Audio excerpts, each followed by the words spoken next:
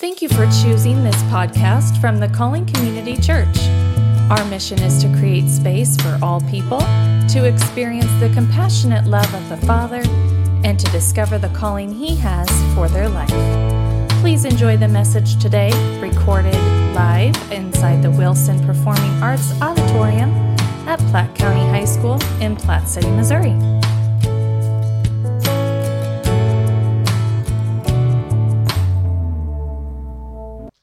Well, good morning.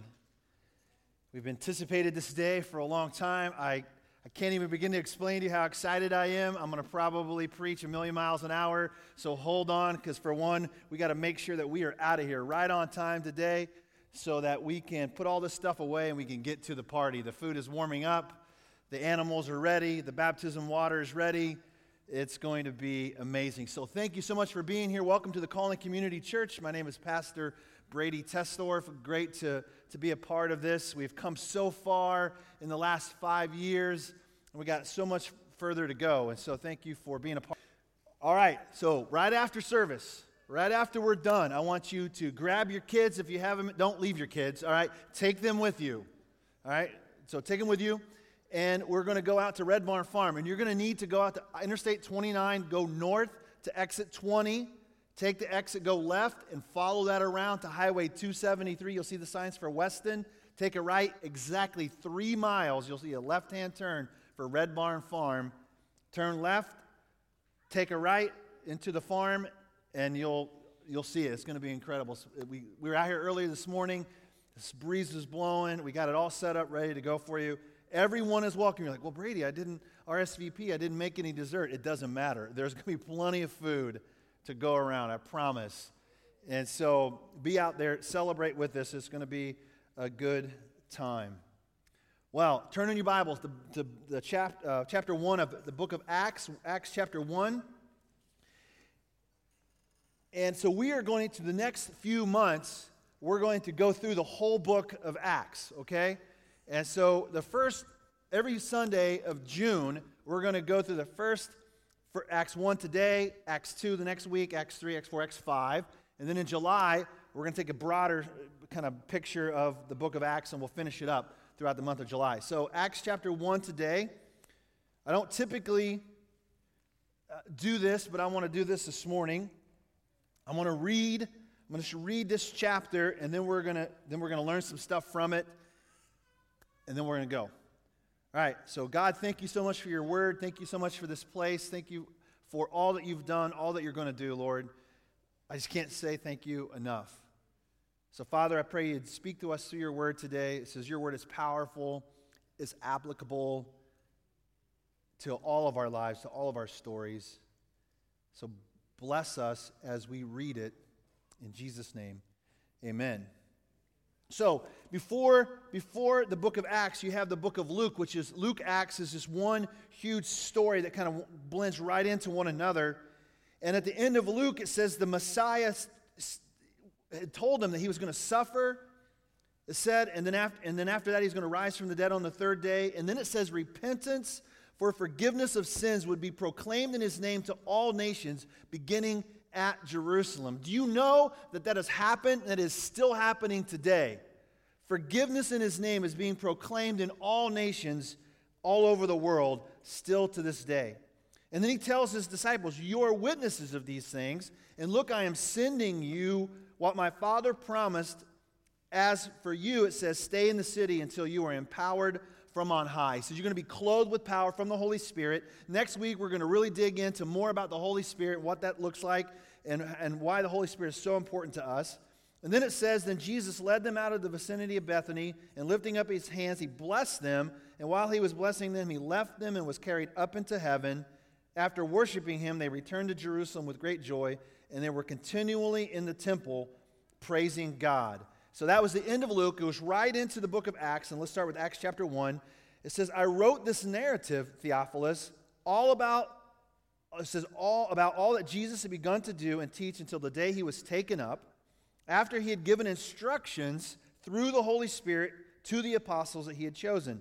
After he had suffered, he also presented himself alive to them by many convincing proofs. Jesus is not a fairy tale, y'all. Jesus was real. He existed. He lived. He died, and he rose again, and he presented himself to make sure that nobody could say, well, I don't know that that's really true. No, he appeared to many people, over 500 people, appearing to them over a period of 40 days and speaking about the kingdom of God. While he was with them, he commanded them not to leave Jerusalem, but to wait for the Father's promise, which he said, you have heard me speak about. For John baptized with water, but you will be baptized with the Holy Spirit in a few days. We'll unpack that a little bit more next week. So when they had come together, they asked him, Lord, are you restoring the kingdom to Israel at this time? He said to them, it is not for you to know the times or periods that the Father has set by his own authority, but you will receive power when the Holy Spirit comes on you, and you will be my witnesses in Jerusalem, in all Judea, and Samaria, and to the end of the earth. And praise God that the end of the earth included Platte County, Missouri, because the gospel got to us. Praise God. After he had said this, he was taken up as they were watching, and a cloud took him out of their sight. And while he was going, they were gazing into heaven, and suddenly 2 men in white clothes stood by them. They said, Men of Galilee, why do you stand looking up into heaven? This same Jesus who has been taken up from you into heaven will come in the same way that you have seen him coming or going into heaven. So someday it's going to be different. He's going to come back, and it's going to be good. Then they returned to Jerusalem from the Mount of Olives, which is near Jerusalem, a Sabbath day's journey away. When they arrived, they went to the room upstairs where they were staying. Peter, John, James, Andrew, Philip, Thomas, Bartholomew, Matthew, James, and the son of Alphaeus, Simon the Zealot, and Judas, the son of James. They were all continually united in prayer, along with the women, including Mary, the mother of Jesus, and his brothers. In those days, Peter stood up among the brothers and sisters. The number of people who were together was about 120, which is probably about the same number of people that are in this room today. And he said, brothers and sisters, it was necessary that the scripture be fulfilled, that the Holy Spirit, through the mouth of David, foretold. So you think, well, is the Holy Spirit just now coming onto the scene? Oh, no, the Holy Spirit's been around a long time, since the beginning, all right? So it's not like it's a new thing. He's just doing a different thing in the day that we're reading about right here. It says, the Holy Spirit, through the mouth of David, foretold about Judas, who became a guide to those who arrested Jesus. For he was one of our number and shared in this ministry. Now this man acquired a field with his unrighteous wages. Now, this is not a family-friendly passage of Scripture right here, because it says that Judas fell head first, and his body burst open, and his intestines spilled out. This became known to all the residents of Jerusalem, so that in their own language, that field was called Hakeldama, which means the field of blood. For it is written in the book of Psalms, let his dwelling become desolate, let no one live in it, and let someone else take his position. So they, based on this prophecy, based on what was told by the Holy Spirit to David all those years ago, they knew that they needed to choose someone else to fill his place. It says, therefore, from among the men who had accompanied us during the whole time that the Lord Jesus went in and out among us, beginning from the baptism of John until the day he was taken up in front of us, from among these it is necessary that one became a witness with us of this resurrection. So they proposed two, Joseph called Barsabbas, who was also known as Justus. I mean, does the guy need any more names? It's like he's got 3 names going on there, and Matthias. And they prayed, Lord, you know everyone's heart. Show which of these 2 you have chosen to take the place in this apostolic ministry that Judas left, and there's some harsh words, to go where he belongs. Ouch.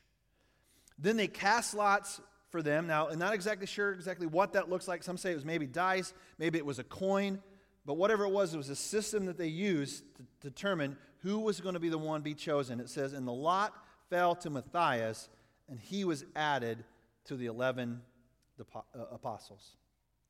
So, just a few things that we can learn from this chapter of the Bible.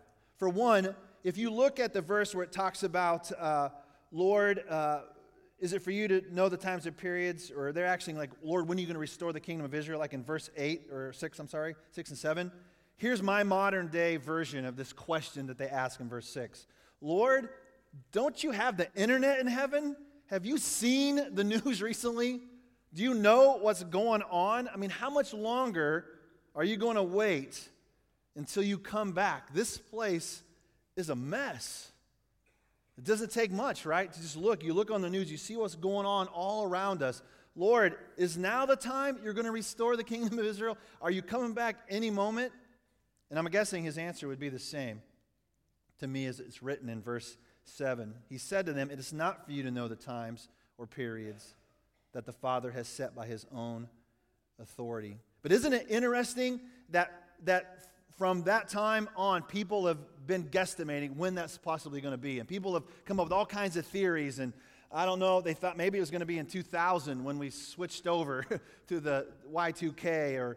Or maybe it was back in 1980 something. Some guy predicted that Jesus was going to come back and the world was going to come to an end. And since that time, people have been wondering and they've been waiting. When is that time going to happen? And let me just give you some quick insight from this guy named Charles Spurgeon, who wrote these devotional thoughts about this passage of Scripture out of my Bible. All right, so 4 things about this whole idea of like, when is Jesus coming back? And when is it going to be, all this is going to be made new again? First of all, it says, it is not possible for us to know. We may study as we will and pray as we please, but the times and the periods are not promised. At the time that Jesus was here on earth, he didn't even know the day or the hour. Now, I believe in my heart that Jesus knows now. Like, he's just waiting. Like, he's in heaven. He's waiting for the Father to tag him. And he's coming back. Like, now? Is it now? It's kind of a mess. Now? No. Be patient. Wait. Waiting is hard, isn't it? Yeah. Waiting for this day has not been easy for me. Waiting is not easy for most of us.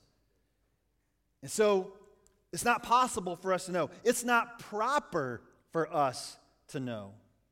It's not our work to know. We aren't prophets. We are to be witnesses. He tells us in verse 8, there's a veil that hangs between us and the future, right? Like, we have no idea really about what's going to happen even if we get to the party. I mean, I get some expectations, and I can think it's going to be good, but we don't really know. We definitely don't know about tomorrow. There's like this veil that hangs here. And listen, he says we should stand in perpetual expectation of his return, but we don't have to know when that is. Do you hear me? Perpetual expectation. Lord, I'm ready, but you know what? I trust you. I don't need to know exactly when that's going to be. I just know it's going to happen. Number 3, it's not profitable for us to know. What if we had a map of the future? Would it alter our conduct for tomorrow? Spurgeon offers that it would be a dangerous gift to know, for we would set ourselves up as interpreters of the future. And he doubts that the hearers would be any more convinced than they should be right now. Even if we did know, would it really change anything? Then number 4, it is not good for us to know, for it would distract our attention from the great things on which we are to think. It is enough for our minds, listen to this, to dwell on the cross and the coming glory of the Lord. If we keep these 2 things distinctly before us, we will not puzzle our brains about the future. There's already enough for us to know. We have the great blessing of being able to look back and see the cross, to know about the resurrection, and to know the hope that comes when we put our faith in him. And even though we don't know exactly what it's going to look like, we can trust this fact that it's all under the Father's authority. That's what it says. It says there is something better than knowing the times or the periods. It is good for us to know that all things are under the Father's authority. The events will come to pass in due time. The future is all in God's hands. Do you hear that? Yes. Amen. He hears me. I don't know about the rest of y'all, but he hears me. The future is in God's hands. That should take a little pressure off of you. You know, you don't know. We don't know about tomorrow, right? Take some pressure off of you. God knows, and it's in his hands. He has it under control. So over the next few weeks, we'll dig a little bit deeper into what it looks like to have the Holy Spirit dwelling in us. There's some people who want to have some controversy of like, well, you have to be baptized and baptized in the Holy Spirit. Some say, well, once you're baptized, you have the Holy Spirit, and we'll wrestle with that a little bit. Just trust that the Holy Spirit is present with you here right now. And that you wouldn't even be going through the waters of baptism if it wasn't for the Holy Spirit who has led you to the waters of baptism. So, little insight from this passage of Scripture. And I'm going to use an illustration. He comes to them, and these guys tell him, hey, guys, why are you standing there looking up into heaven? This same Jesus that left this way is going to come back this way. And it doesn't mean that we should stop looking up, though. Like, I want you to, as you're walking through this life, keep your head up. Not down in rejection, not down in, oh, this is a terrible life, or this is a miserable existence, or when is Jesus coming back? Keep your chin up. Look up, child. Keep your head up. What comes up? What goes up must come. Jesus is coming back again. And you don't want to miss it. If your head's down and you're focused on all that's going wrong, you're going to miss what is going right in your life. Fix your eyes on Him today. Thank Him for all the blessings. Seek Christ in the midst of the storms. The next one, they were all continually in prayer to get united in prayer. So keep your head up and bow your head down in prayer.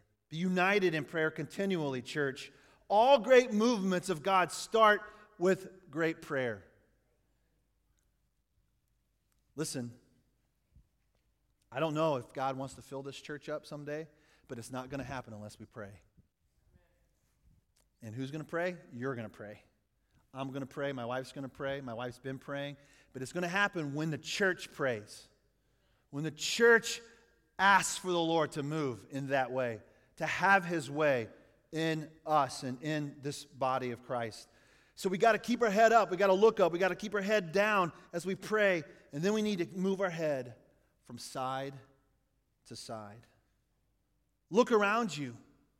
Who needs to hear about the resurrection of Jesus?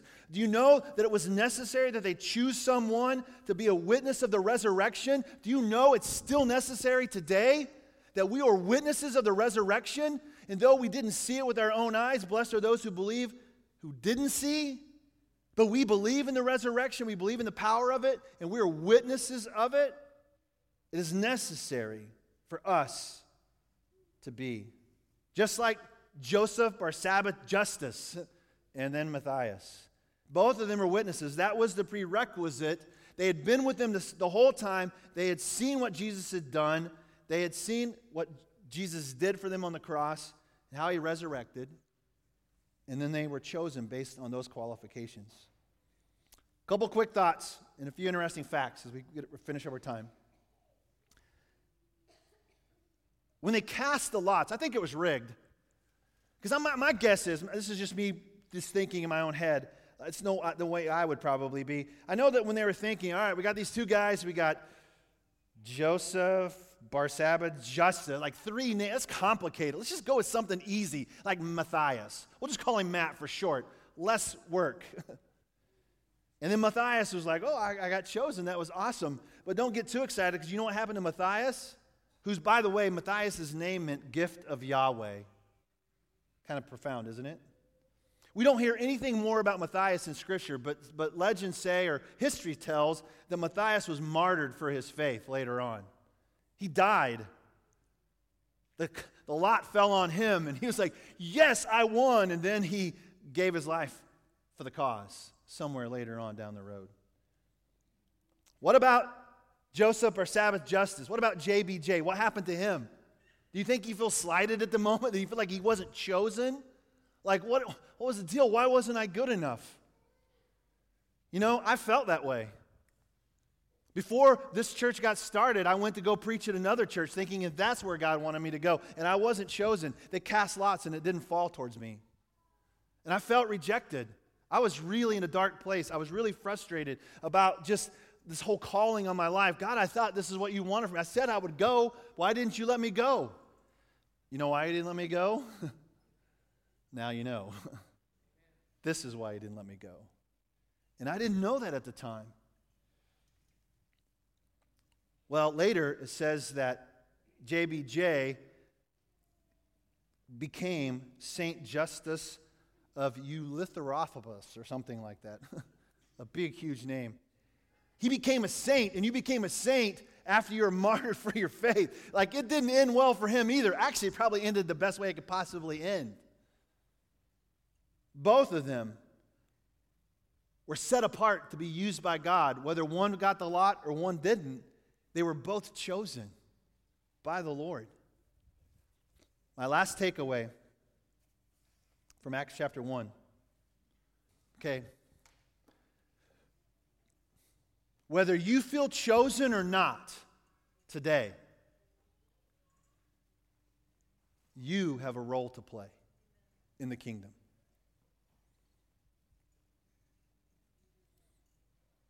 You may never have saint in front of your name. But can I tell you, can you hear me on this? You are God's gift. You are God's gift to your family. You are God's gift to this community, this body of Christ. You are God's gift to the place that you work. God gifted you to that place for a purpose. He has called you. Can you receive that? Can you hear me? Do you hear what I'm saying? I hope that you hear that. Hope that you see. You may think, God, but Brady, man, in my life, I just looked, a lot didn't fall towards me. It's like I felt like I haven't been chosen this whole time. But no. You have been. So keep your head up. Bow your head down. Move your head from side to side. Look to those who needs to hear about the resurrection. And then lastly, don't give up and keep your head in the game. Don't miss what God is doing in you right now. Don't miss it. And respond obediently. Just like JBJ or just like Matthias, respond and say, yes, this is my lot. This is my calling. This is what God has asked for me to do. And I'm going to do it with obedience, and I'm going to do it with great joy. Let's pray. Father, we thank you for your word today. We thank you for the truth that comes through your word. Thank you for the things we can learn from it, the way we can be inspired by it. Lord, help us to keep our eyes up, our head up, focused on you. And at the right time, God, let us bow our heads before you in prayer. Help us, Father, not to miss those who are close to us, those who are walking right by us that need to hear about the life-saving resurrection of Jesus Christ. And help us, Lord, keep our head in this game called life. You have gifted us, you have chosen us, you have called us out, you've called us forth. You've got a purpose for our life. And it might be someday, Lord, that we will all be martyred for our faith. We don't know. Or it might be that you will come again before any of that happens. We don't know the time, we don't know the hour, but we know you. We trust you. We worship you. And we wait for you today. We pray this in Jesus' mighty name. Amen. Thanks again for choosing this podcast from the Calling Community Church. We hope it leaves you encouraged. If you need more information about the church or need to talk to someone about prayer or faith in Jesus, please visit our website, thecallingcommunitychurch.com, and fill out the contact form. We look forward to hearing from you and hope you have a blessed day.